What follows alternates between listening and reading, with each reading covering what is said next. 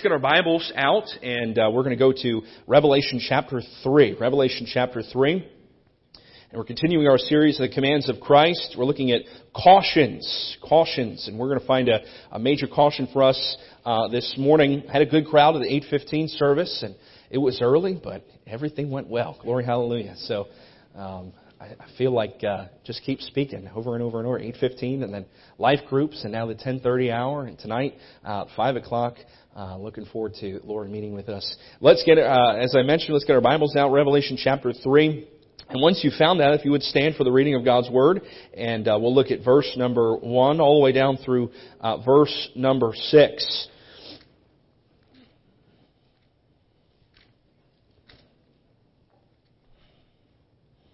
Revelation chapter 1, the Bible says, "And unto the angel of the church of Sardis write, These things saith he that hath 7 spirits of God, and the 7 stars. I know thy works. Thou hast a name, that thou livest and art dead. Be watchful, and strengthen the things which remain, that are ready to die. For I have not found thy works perfect before God. Remember therefore how thou hast received and heard, and hold fast, and repent. If therefore thou shalt not watch, I will come unto thee as a thief, and thou shalt not know what hour I will come upon thee. Thou hast a few names, even in Sardis, which have not defiled their garments, and they shall walk with me in white, for they are worthy. He that overcometh, the same shall be clothed in white raiment. I will not blot his name out of the book of life, and I will confess his name before my Father and before his angels. He that hath an ear, let him hear what the Spirit saith unto the churches." Let's pray once more. Lord, we do thank you for this message and the caution that you give us. Lord, we're about to find here that this is a church that needs some help, some admonishment, some correction. And Lord, today I believe that maybe there's somebody in here within the sound of my voice that needs this same correction. Lord, I know in just studying these notes and looking over this passage, Lord, you've spoken to my heart. I pray that, Lord, that the hearers today will also have a work done in their heart, and that your Spirit will have free course to break up fallow ground and to establish things that need strengthened. And Lord, I pray that you just bless this service. I ask that you give me the right words to say. I pray that you'll be again with the hearer, Lord. May we leave here not just being hearers then of your word, but then putting these things into practice and being doers. And Lord, bless this service. We ask your name. Amen. Thank you. You may be seated. A little more than 2,000 years ago, Jesus stood on the Mount of Olives right outside Jerusalem and commanded His disciples to go and plant churches all over the world. And church planting is exactly what they did. They would head into Jerusalem and see the church plant that would explode in growth in the city of Jerusalem. Some Bible historians believe that first church may have had over 100,000 active members at its peak. That's pretty hard to fathom. As the church grew, Satan no doubt would bring persecution to that first church. Instead of diminishing the church community, it caused a multiplication of that church all over Israel and then all over the world. You understand with me today that church was on fire for the Lord. And just as we would have maybe a bonfire or something like that, and a fire is going, when you throw wood or a rock or some large object into that wood, what happens is those embers then begin to go out, and they break free and they begin to spread. And that's what persecution brought to this early church. The church was on fire. The church was growing. It was a healthy church. It was a glorious church, not having spot or wrinkle. And persecution came from Satan into that church. And instead of snuffing out the fire of that church, it just spread throughout the globe. We rejoice in that early testimony of that church. Many decades later, John the Apostle is commissioned with writing the book of Revelation. The Lord Jesus, through John's hand, wrote this book to 7 different churches that existed during the first century after Christ's ascension. These 7 types of churches still exist today. As you study through the different churches and you study their characteristics and their accomplishments and their shortcomings, no doubt as you look at various churches here in America and even overseas, you see the similar pattern and similar behavior in other churches. It's important to understand that in chapter 2 and chapter 3, they are not John's admonition to those churches, but rather Jesus Christ Himself speaking directly to these churches. If you have a Bible that has the words of Christ in red, you find that chapters 2 and chapter 3 are not black, but they are red with the words of Jesus Christ speaking to the church Himself. Revelation chapter 3 verse number 1, the Bible says this, "And unto the angel of the church in Sardis write, These things saith he that hath the 7 spirits of God and the 7 stars." You may ask this question this morning, well, who is he that has these 7 spirits of God and the 7 stars? The answer simply is Jesus Christ Himself. Reminded in Acts chapter 20 verse number 28 that Jesus Christ purchased the church with His own blood. He paid the necessary price so that the church is not Satan's. He paid the necessary price so that the church is not the pastor's. He paid the necessary price so the church is not a collection of all of its members. They're the owners. No, the church is purchased by Jesus Christ, and He Himself is the sole owner of the church.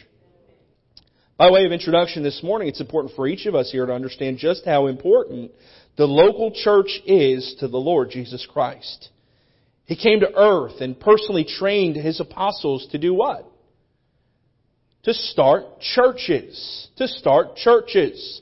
He used the Gospels, the Matthew, Mark, Luke, and John, the Gospels. We find Him over and over and over training the 12 on how to start churches. He would train them on how they are to behave. He would train them on what He desires from them and how to lead and how to be like a shepherd and oversee but love and care for the people of God.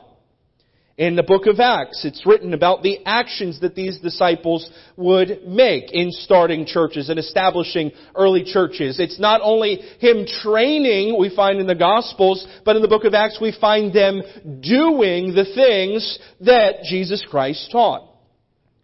From the book of Romans all the way through the book of 2 Thessalonians, we find letters written to local individual churches and how they should operate and fulfill their purpose. So we have the initial training of the disciples. We have the disciples doing the work and the church multiplying and over new churches are being established throughout the world, throughout the eastern region over there. And then you find that Paul the Apostle is used of the Holy Spirit to then tweak things so that this church can be operating long term in the way that God intends for the church to operate.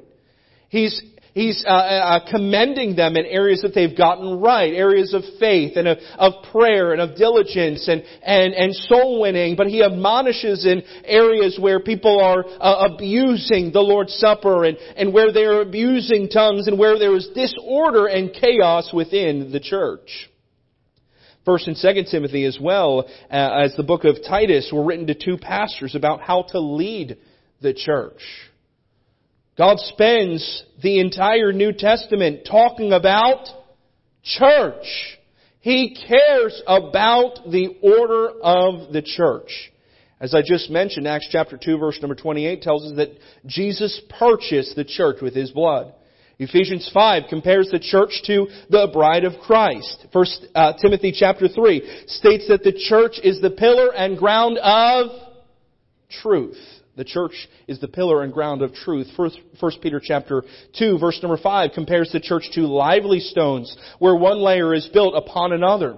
We understand that Jesus Christ Himself is the chief cornerstone. He is the foundational piece of the church, and every doctrine Every teaching of the Bible is aligned up to Christ. And He had taught His early disciples, those stones, the early apostles, their teaching lined up with Christ. They became layer number one. And on top of that, you have another generation of teachings, another generation of people that come to know Christ. And they are built upon the doctrines of the apostles and upon the chief cornerstone, Jesus Christ. He's building up His church layer upon layer. And my friend, if you are part of the church, you are another piece, another lively stone that is laid upon another to make up the church. It should be strong. It should be fortified. It shouldn't be easily knocked over. This is the church, the pillar and ground of truth. But yet in Revelation chapter 3, we find that if Christ commands that we are to strengthen something, we must deduce that God sees that there is a weakness in the church. Let me say that again. If Christ is commanding us to strengthen the things which remain, we must deduce that Christ notices there is a weakness that we must fortify. And so today, what is these weaknesses that I speak of? Well, it seems that each generation is turning out fewer and fewer devoted Christians who value the local church. You know, there was a day in America when everything was closed on a Sunday. When a large majority, not everybody, but a large majority knew that Sunday was the Lord's Day, was a day for us to go to church and to assemble and to practice our faith. Now I can't help but notice when I wake up on a Sunday morning that it seems like I'm one of the only ones in my area. The roads are clear. I can get, on a normal day, I can get from my house to the church in 20 minutes. On a Sunday, I can get here in 15. You know why? Because everybody's still sleeping. This generation doesn't hold the local church to high value, to high regard. There was a day when Baptist churches were filled to overflowing and building projects were happening over and over just to accommodate the amount of people that were rushing to church. And now it seems that we have to entertain people just to keep them in the doors. Why is this? I think partly because our children look at our religion and see that everything isn't quite what it seems. Let me put it plainly. The way many people act at church doesn't match up to the reality of how they live. We have a face that we bring into church. We know how to act. We smile and we make everyone think that everything is fine and dandy. And we polish ourselves up and we come into the doors and we say kind things to everyone, but we go home and we're angry and we're embittered and we're nasty with the folks that are around us. We become chameleon Christians and begin to blend into our surroundings. But then Sunday comes again and maybe on the way to church you've gotten in a fight and you're fighting and fighting and fighting. But as soon as you walk in those doors, hey, how's it going? Am I the only one this morning? Not this morning. Hallelujah. I drive alone. I drive alone on Sundays. But this morning, right, we all have areas in which we become hypocritical. Our children grow up and they see the hypocrisy and then decide they want nothing to do with our church. I propose that many Christians are spiritually anemic and weak. They've allowed spiritual atrophy to set into their spiritual muscles and have little capacity to wield our greatest weapon, the Word of God. Few know what God's will is for their day-to-day life, and even fewer are devoted to doing God's work. God is calling on Christians within our churches to strengthen those things that remain. God does not want you or me to be spiritually weak or anemic, but rather He wants men and women who live lives filled with faith and faithfulness to our calling. This morning I want us to look at 3 components to strengthen the things which that remain as we continue on our theme of the commands of Christ. Number 1, I want us to see the church's rebuke. The church's rebuke. And this church, they had a reputation in their community. Letter A, their reputation. Look with me in Revelation chapter 3. Revelation chapter 3 and verse number 1. And unto the angel of the church in Sardis write, These things saith he that hath the 7 spirits of God and the 7 stars. I know thy works, church, that thou hast a name and that thou livest. The church in Sardis did a great job of guarding their reputation. If you would have asked the church across town or across the state about the church of Sardis, most everyone would give high praise to this church. But we all know that the corporate church is made up of individual members, and this church was filled with people who looked godly. They were a church that knew how to pray in public church services. They knew when to say amen. They knew how to carry their Bibles. They knew how to dress properly and carry themselves in the service. But their hearts were dead. They had a reputation that on the outside looked pretty good. There was a lot of noise and busyness around the church. There was those who visited the church and got a surface look were impressed by what they saw. They would walk away feeling as though they had been around God's people and that they worshiped God. Yet they had a form of godliness. But we know that in 2 Timothy chapter 3, verse number 5, God tells us that we are to beware of this and that there are churches that have a form of godliness but deny the power thereof. They look polished. They look the part. We may put them on a pedestal and say that person truly is a man or woman of God. But deep down in their heart, they deny the power of God. They deny the filling of the Holy Spirit, and they are just a shell of godliness. There is no substance behind it. And so we must look, church, that this early church, they had a good reputation. But their reputation did not match their reality. Letter B, their reality. Revelation chapter 3, verse number 1. Look at the end, those last 3 words of that verse. What does that say?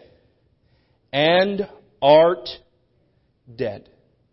Say it with me, church. And art dead. Outside, things are happening. Things look good. Inwardly, you're dead. What's going on in your heart? When Jesus was training His future church planners, He warned them that there would be imposters. There would be people that look the part on the outside, but inwardly they're not the part, and would make their way into the church. Go with me to Matthew chapter 13. Matthew chapter 13. And this is again where Jesus is training His disciples that one day would be church planters. And He's saying, as you lead these folks, as you guide them, you must beware of the influence of people that will try to creep in and will try to destroy the things that you are trying to establish. Ultimately, the things that God is trying to establish. And so, Matthew chapter 13, verse number 24, the Bible says this, And another parable put He forth unto them, saying, The kingdom of heaven is likened unto a man which soweth good seed in his field. But while men slept, his enemies came and sowed tares among the wheat, and went his way.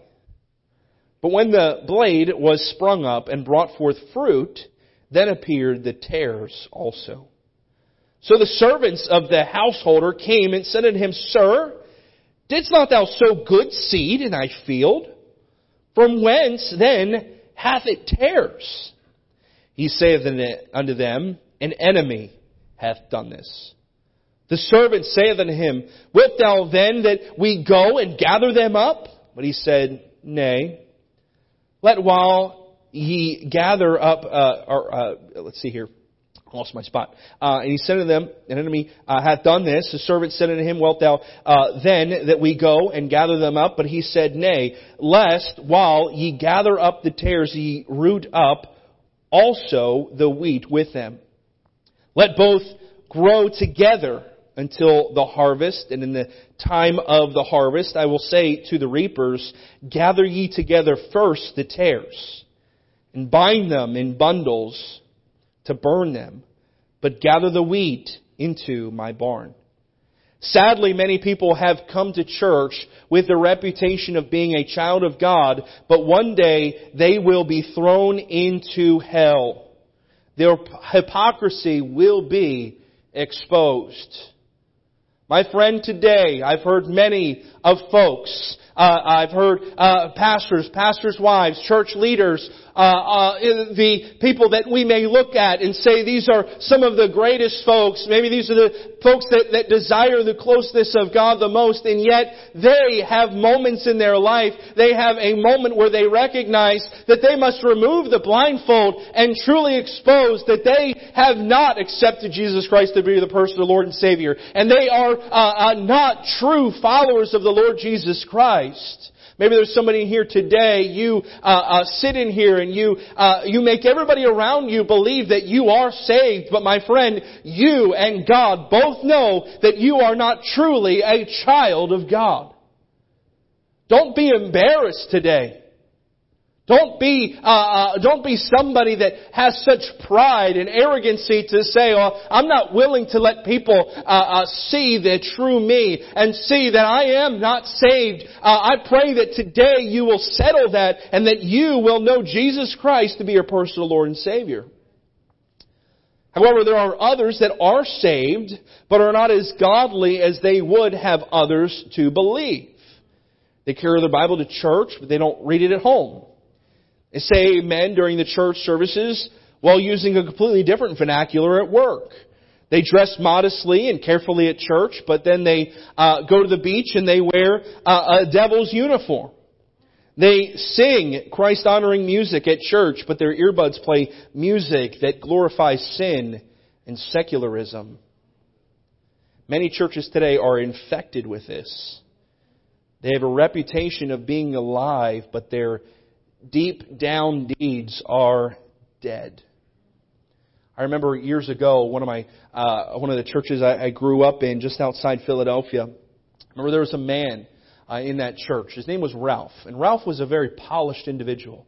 Came every service and had a suit and tie, and he always had a nice trim haircut, and he would go around and he would greet everybody. He was one of just a very kind individual, and nobody would suspect anything about Ralph. And while Ralph was kind and friendly and acted the part at church, he would go home and he would gather emails and phone numbers of people in the church and begin to send out messages to everybody in that congregation saying how the pastor is teaching heresy and that this person is doing this, and trying to create strife and division within the church.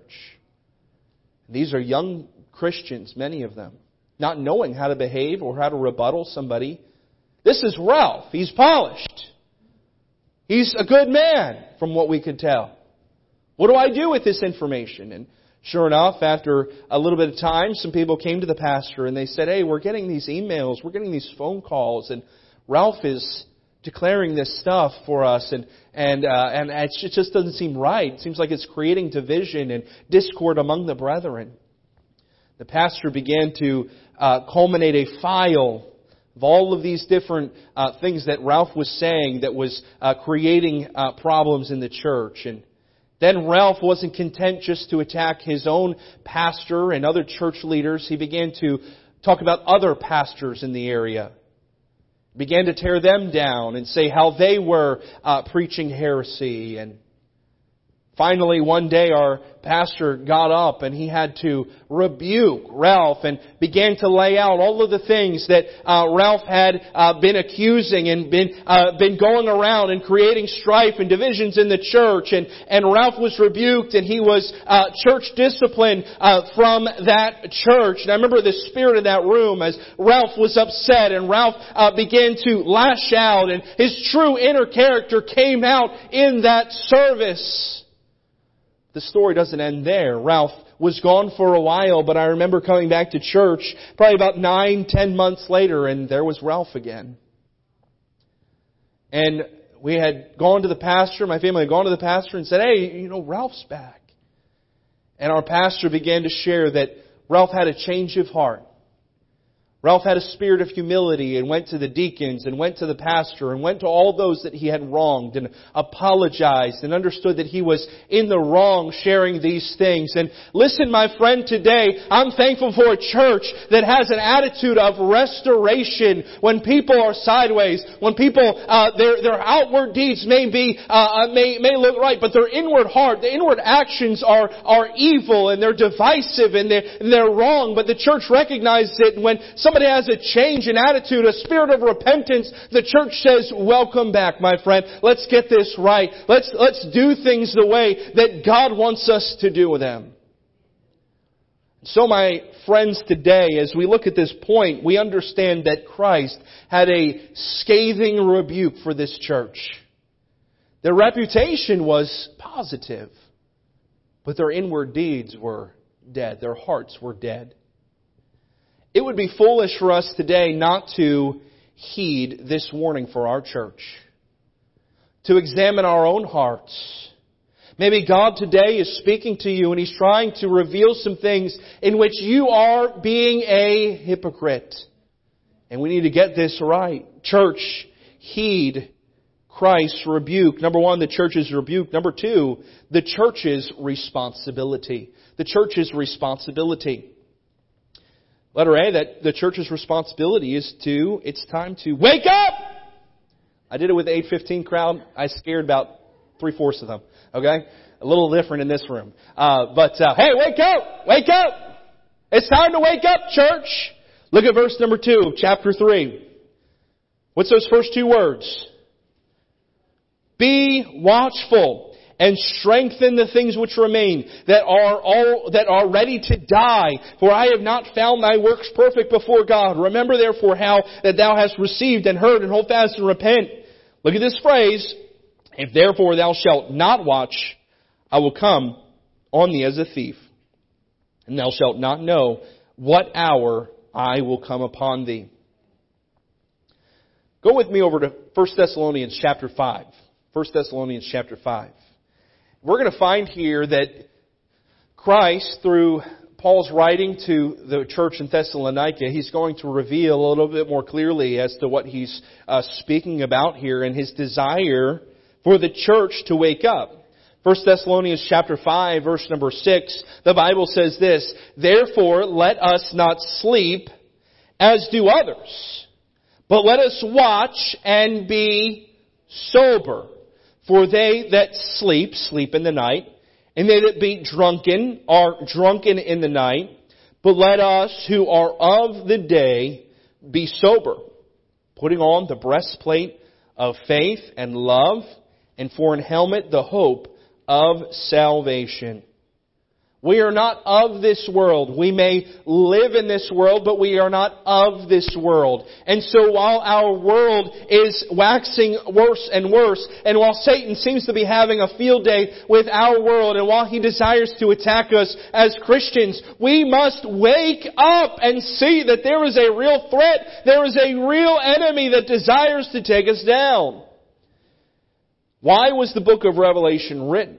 We must ask this question, so that the church would know the end game. In order for one to have a proper orientation, he needs to know 3 geographical points. Starting point, current location, and end point.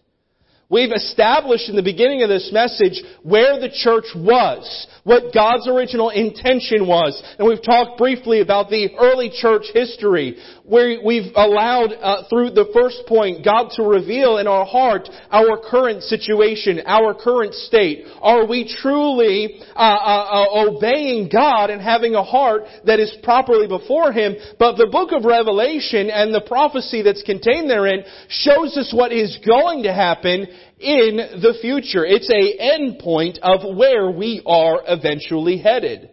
The Gospels and the book of Acts give us our starting point. We know our current location and condition, but where is it? Where is that finish line? Well, it's the rapture of the church. One day Christ will look down and He will call us to be with Him. It's a calling away, a catching away in the clouds, and we will be with Him. He'll come as a thief in the night, as the Bible says. But until then, we are to occupy till He comes. Whether or not you are watching for it, Jesus is coming back for His church. And we are told to watch for His return and be ready to give an account.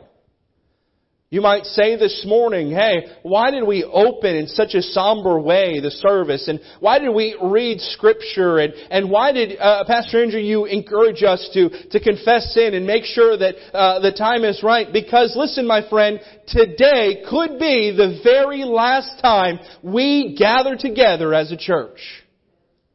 Who knows? Maybe before the message is even done. Maybe this storm comes over our heads. Christ is in the clouds and He calls us up to be with Him. And I don't even get to finish the service. Right? You'll see Pastor faster than ever. Right? And so, hey, listen, we ought to be watchful. We ought to be anticipating that at any moment Christ could come back. So let us steward the time that God has given to us. Let us anticipate His arrival.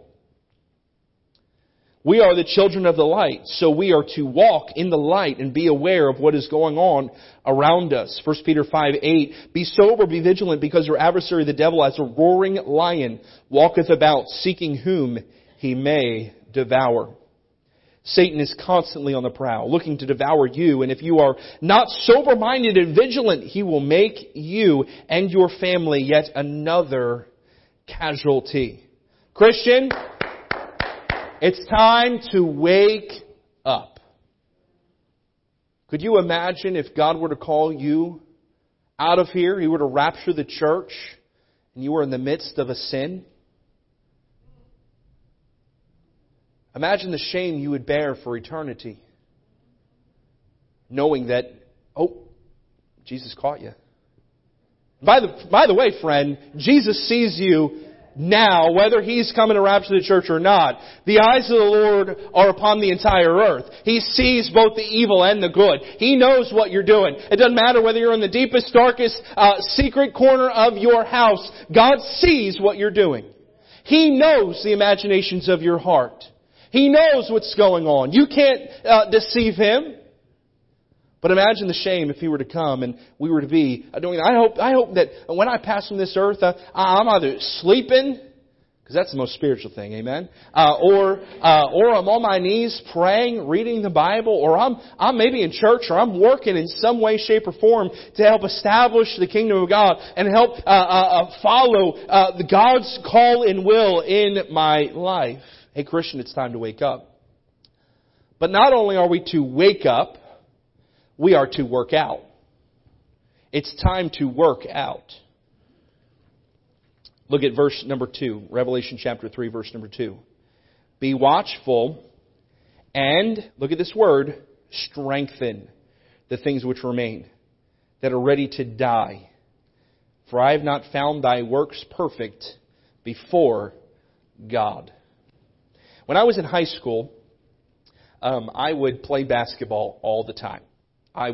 Any free time that I had, I'd grab a basketball and I would shoot. I'd run up and down the court over and over and over again. I just loved running. I was very fit, and now I've understood that I've changed shapes a little bit. It's become a little more round. I've gotten out of shape and into another. And as I was playing basketball and things, I took it for granted how I had exercised myself and became pretty decent, pretty strong, and I could run for great lengths of time. And I remember getting into college, and I remember my senior year, after being there about 3.5 years, I remember joining a intramural league and thinking to myself, all right, I'm getting back to my high school days. I'm going to get back into basketball, the thing that I love to do. And I remember getting out there, and I started the game, and I was just excited. Again, I didn't feel like I was that separated from my high school days. It's only 3.5 years, and so I thought, hey, this is going to be great. And so I get out there, and the opening tip-off, we get the ball, and I'm coming down the court, and all of a sudden, just feels like a pound of bricks hit my legs. And my lungs begin to just swell up, and I'm heaving, and I'm huffing and puffing, and all of a sudden I'm getting a little dizzy, getting a little lightheaded, and my throat's getting all dry, and I'm thinking, I need some water, and I look at the clock, and it's only been 15 seconds. And I realized right then and there, I'm not in shape like I should be. You know what? Just the other day, I was out with our teenagers, and we were at the house next door, and we're playing some basketball with the teenagers, and we were playing a game that I loved and played all the time in high school called Knockout. And I'm not going to go into all the rules and all that stuff, but Knockout, when you have a lot of people all in line, you get some rest in between each round. But then you step up and you shoot the ball, and you got to go retrieve the ball and make the shot, and then pass it off to another, and then go to the back of the line. And so, as long as there's a lot of people, you get some rest, and it's not too exhausting. Well, then I ended up advancing and got all the way to 3 people. It was me and 2 other guys in that mix, and I think April might have even been in that mix. But there were three folks all together, and we're shooting and chasing after the ball, making the shot, passing the ball, going to the back, and it's just over and over and over and over and over and over and over and over and over again. And I began to get pretty tired. I began to realize I'm not in shape. And I'm very competitive, but this is what began to go through my mind. If I don't quit, I might die. Okay? And I began to just think to myself, how can I either get these folks out quickly so that I can win this, or how do I make it look like I'm not giving up? And sure enough, everybody's just racing around me, and I'm just seeing stars. And I just got slower and slower and slower until finally somebody got me out. And I said, glory, hallelujah. All right. Whew. I realized right then and there, I'd allowed my muscles and I'd allowed my body to break down and atrophy. You know what? I realized that, hey, it's time to get back in shape. It's time to put some work in. And so, how many of you are familiar with P90X? Everybody familiar with that? Okay, it's an intense workout, about 30, 40 minutes or so of just nonstop. Go, go, go, go, go, go, go. And about 5 minutes in, you're breaking all kinds of sweat and you're going crazy. And so I got through that. I got through the first exercise day, and I'm feeling pretty good. And I went to bed, and I'm like, this is great. All right, I'm on good track. You know, when I woke up, I didn't feel that same way.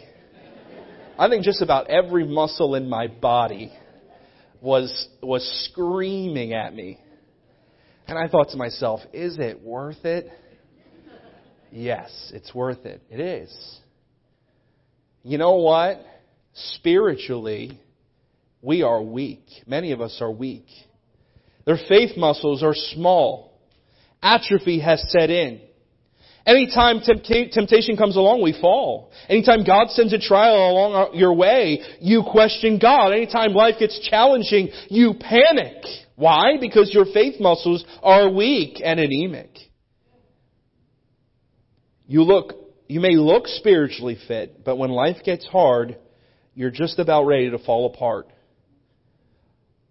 Can I remind you, Christian, when temptation, trials, and hard times come into our life, that's God's way of taking you to the gym and getting you to strengthen those things which are to remain. They are ways in which you can exercise and work things out. Hebrews chapter 12, verse number 11 says this, "Now, no chastening for the present seem to be joyous, but grievous. Nevertheless, after it yieldeth the peaceable fruit of righteousness unto them which are exercised," there's that word, "thereby. Wherefore, lift up the hands which hang down, and the feeble knees, and make straight paths for your feet, lest that which is lame be turned out of the way, but let it rather be healed." I want to give you this morning 3 things that will remain. 3 things that will remain through the test of time and beyond.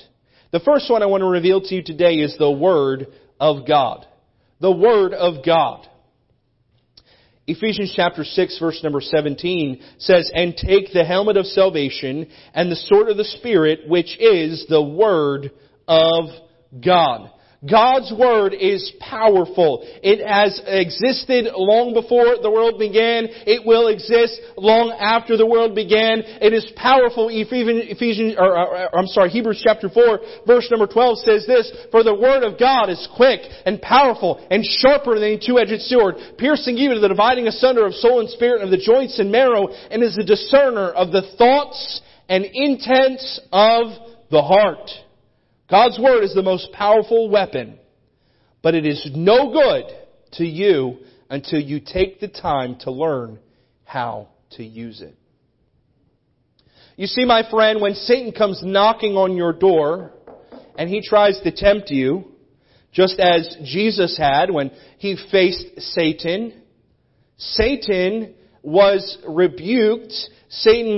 Jesus used a rebuttal of sharing God's Word. He used God's Word as the weapon to combat Satan's temptation. When Satan comes knocking on your door, you can't say, "Hold on, Satan, give me just a second. I got to study my Bible real fast before you tempt me." No, he's coming, my friend. The warning is right now. He's coming and knocking on your door, perhaps even this week. Are you prepared to face your enemy again? I think that yesterday of somebody here in the church that I'm very, very proud of. Very proud of the work that they're doing. And last Wednesday we kicked off our restart for our discipleship program. And many of you that have gone through this know that there is some memory verses that are required for homework and to begin working through those. And each week they have to memorize 2 verses. And I began to lay out that that's the expectation. And listen, we need to memorize Scripture. We need to memorize Scripture. "Thy word have I hid in my heart, that I might not sin against God." And so we need to get Scripture in us. And this person was a little worried and fearful that they weren't going to be able to complete the work and memorize the necessary Scripture. And so they immediately began putting work into it. And they came to me yesterday and just kind of out of the blue started to share one of the verses that they're studying and just quoted it. And it took me a little bit just to understand what was going on. And I realized, this person has been working, and they're sharing with me the fact that they are memorizing these verses, and they're now sharing them to me. And this person went through and word for word quoted Romans chapter 5 verse number 1, being therefore now justified, and began to go through that verse and got it all the way. And I said, "I am so proud of you. That is fantastic." And we rejoiced together. And that person said that they took that challenge of memorizing this Scripture and they put it to practice. And they're writing things all over the place on the backs of envelopes, on binders, and on pieces of paper repeatedly over and over and over and over and over again, trying to memorize God's Word. They're putting in the effort. How much Scripture have you put the effort in this week to memorize? I don't think there's anybody in here that knows all Scripture.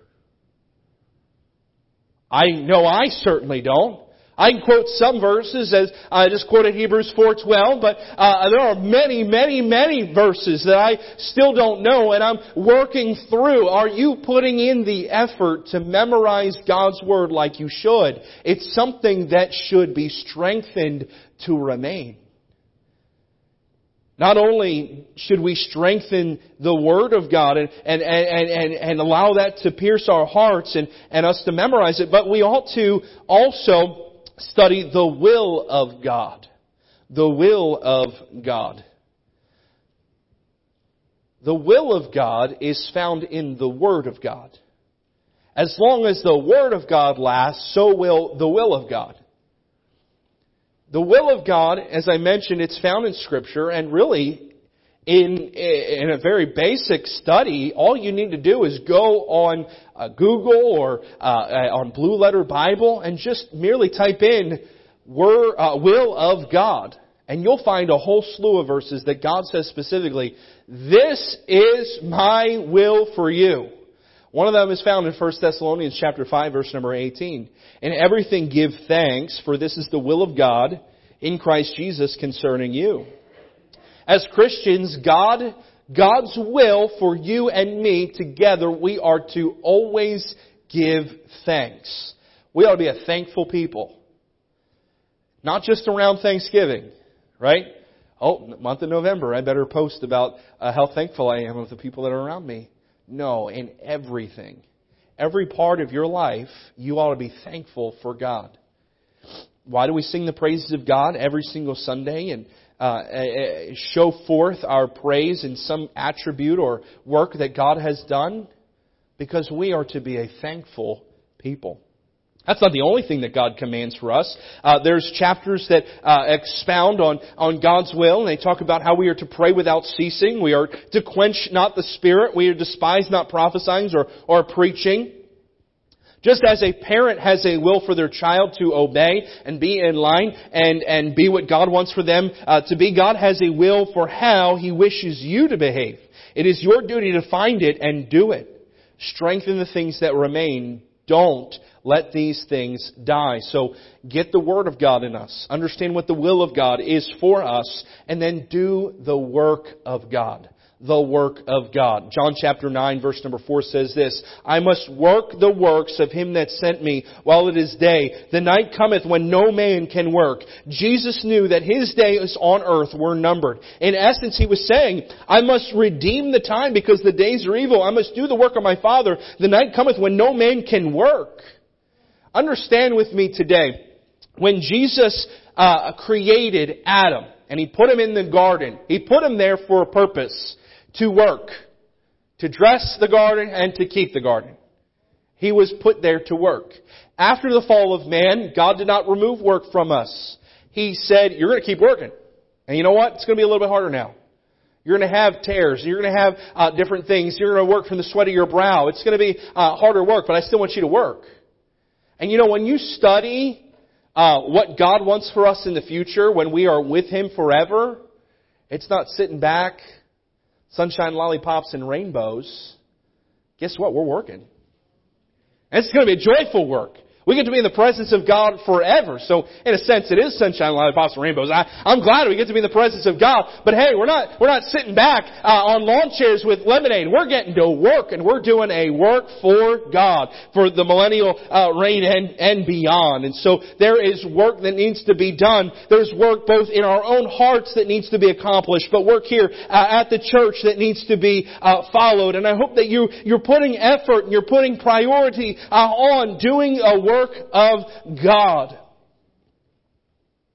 So this morning we have the rebuke of the church, and we have the church's responsibility, and then thirdly and finally here, the church's remnant. I'm thankful that in many of even the deadest churches in America, there are those who have not lost their focus and are doing their best to please the Lord. You know, today, several years back when I was in college, I traveled with a singing group, and we drove from California all the way across the country and stopped at some churches along the way and got all the way up to the Northeast. And we visited a total of 73 churches in just a 3-month period of time, 2.5-month period of time.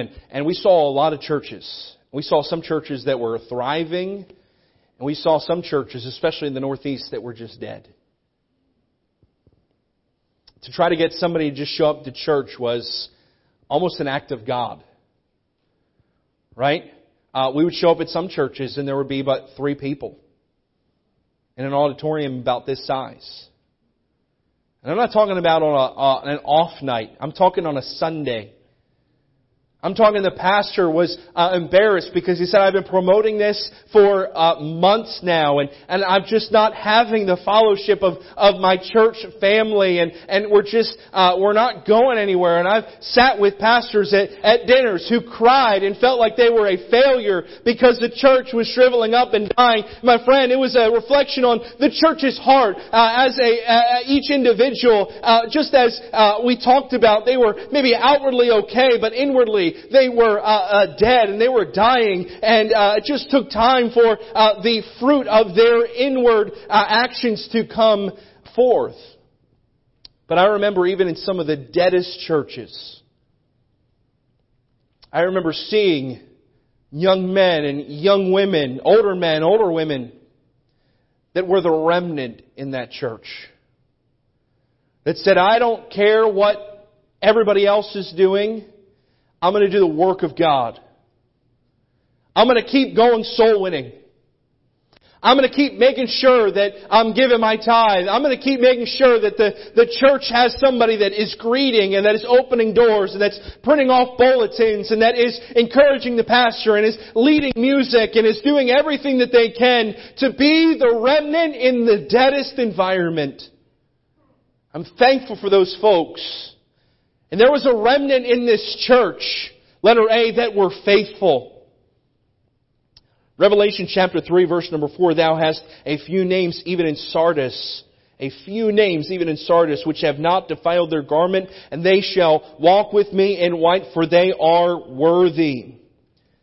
How do we achieve this? How do we become a faithful people? What do we have to do in order to be in this classification? Well, James chapter 1 verse number 27 helps us to see what a true church, a faith-filled church, a faithful church rather, is. And that is pure religion and undefiled before God and the Father is this, to visit the fatherless and widows in their affliction and to keep himself unspotted from the world. It's twofold. God has called us to be faithful and loving even the lowest among us, the fatherless and the widows in their affliction, and maintain a heart that is unspotted from the mud of secularism and sin. Churches today want to throw holiness out the door. They just want to cover some kinds of concepts in the Old Testament. But Peter commands us in 1 Peter chapter 1, verse number 15 and 16, But as he which hath called you is holy, so be ye holy in all manner of conversation or lifestyle, because it is written, Be ye holy, for I am holy. John even expounds on this in 1 John chapter 2 verse number 15. Love not the world, neither the things that are in the world. If any man love the world, the love of the Father is not in him. You cannot walk by faith if you are going to choose only to do the things that you can see in the sight, in your own sight. For too many Christians are focused on what they can see. Money, family, my own personal belongings. They forget to live for the one they cannot see. They're faithful to do the things that invest in eternity. Soul winning, preaching, holy living.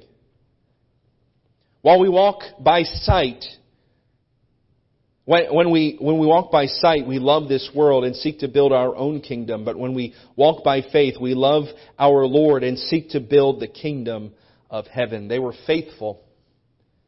You can always count on these folks to be in church. You can always count on these folks to be doing the work, memorizing Scripture and following the will of God and doing work around the church. They were sincere. They were faithful day in and day out. But not only were they faithful, they were faith-filled. Revelation chapter 3, and this is our final point for today, but I believe perhaps one of the most important points that we'll speak on this morning, and that is in Revelation chapter 3, verse number 5 and 6. Look at this first phrase, He that overcometh. The same shall be clothed in white raiment, and I will not blot out his name, I will not blot out his name out of the book of life, but I will confess his name before my Father and before his angels. He that hath an ear, let him hear what the Spirit saith unto the churches. You might ask this question, how does one overcome? The first verse says, He that overcometh. Well, how do I overcome? Does he have to work real hard to become a super Christian? No, the answer actually is very simple.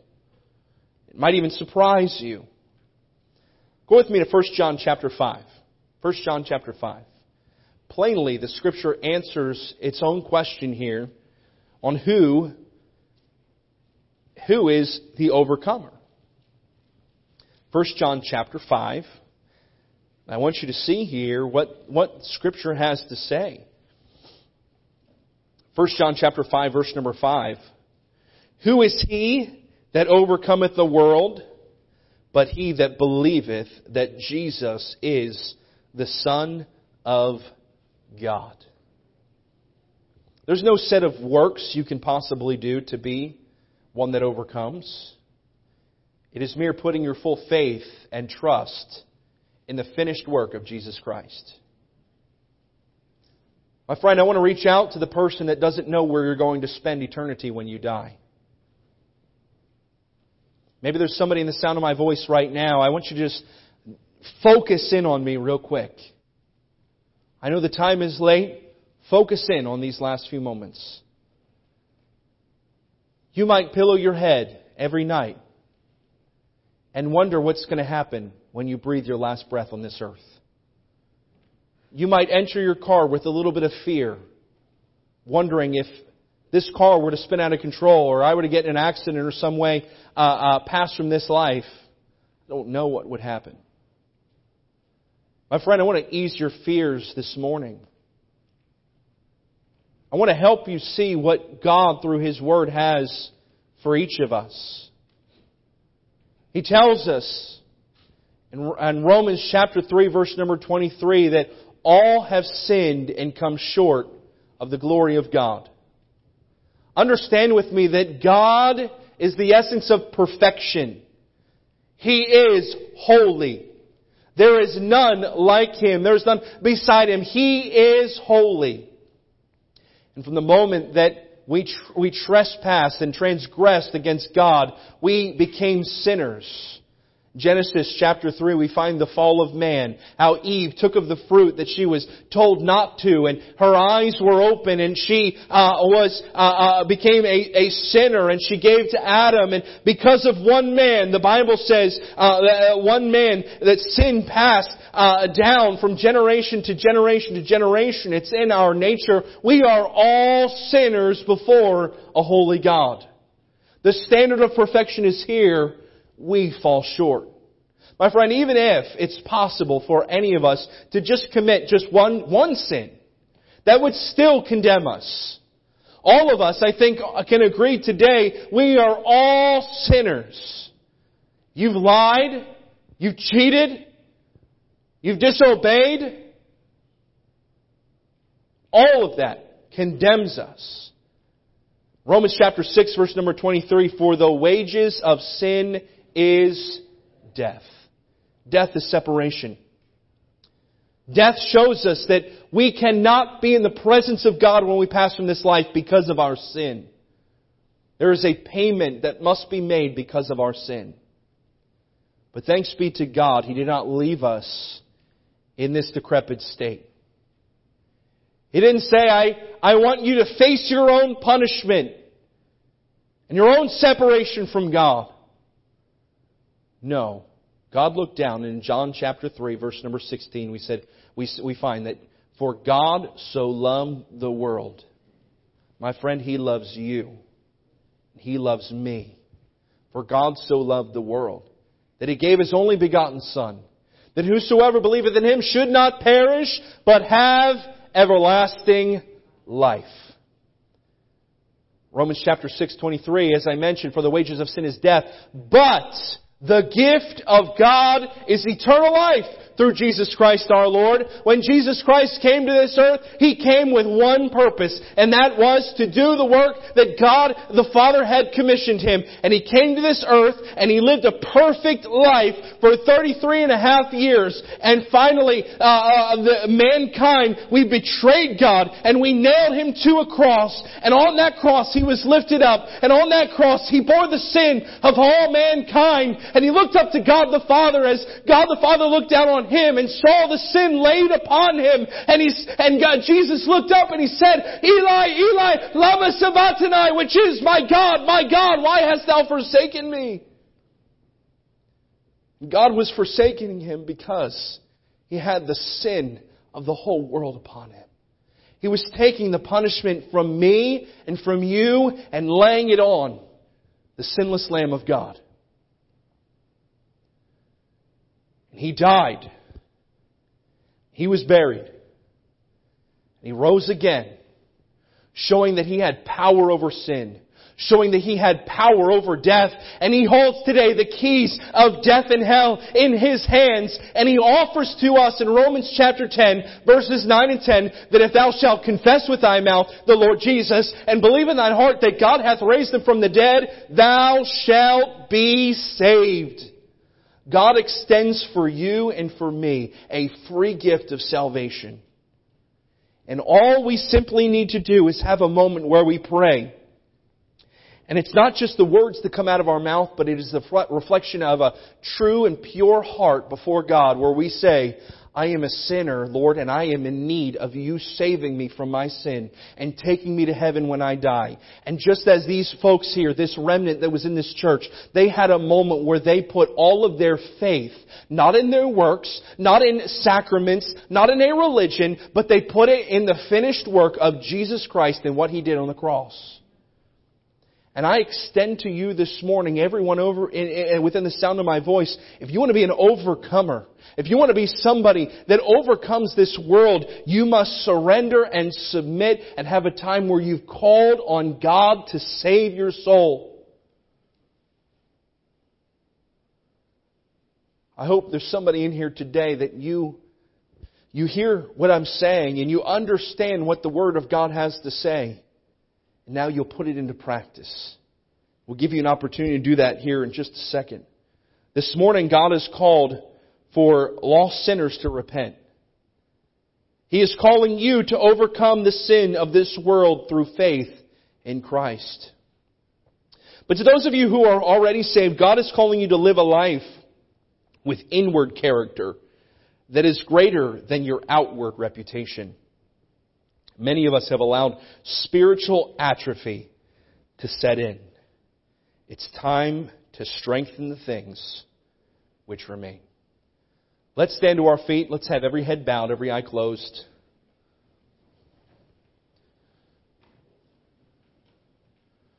We've covered a lot of ground today as we talk about strengthening these things which remain.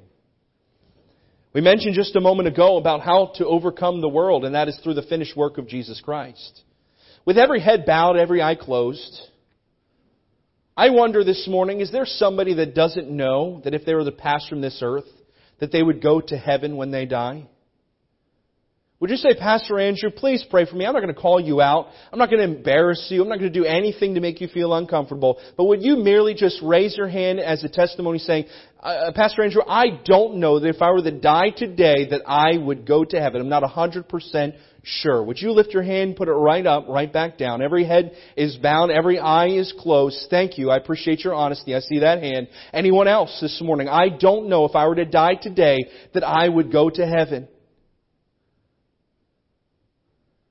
I see those hands. In a moment, the piano is going to play, and I'm going to invite you, if you would like, to come down to the front here, only if you would like, only if you feel comfortable, and we'll have a man show you if you're a man, a woman show you if you're a woman, how you can know that if you were to die today, that you will go to heaven. We want you to have Scripture in front of you that is true, that is sure, that you can hold on to and know beyond the shadow of a doubt if you were to die that you would go to heaven. It's not what I'm saying. It's not what anybody else is saying. It's what the Bible has to say. I want to invite you in a moment. If you don't feel comfortable coming down to the front, I'll be out in the floor. I'll be happy to talk to you or connect you with somebody that can show you these things. This is a very important decision. How many of you today, within the sound of my voice, Christian, somebody that knows Christ their personal Lord and Savior, maybe you say, Pastor Andrew, you hit a point today. There are some things that have become weak. There's some spiritual muscles that have atrophied, and I need to strengthen some things. Would you raise your hand this morning as a testimony? Thank you. I want to pray for you. Lord, I do ask that you be with this time. I pray that you be with this invitation. I pray that we will put these things into practice and strengthen the things that remain. Be with these decisions, Lord. Be with those that raise their hand in need of salvation today, knowing that they can go to heaven when they die. I pray that they will settle that today and make peace with you. And we ask this in your name. Amen.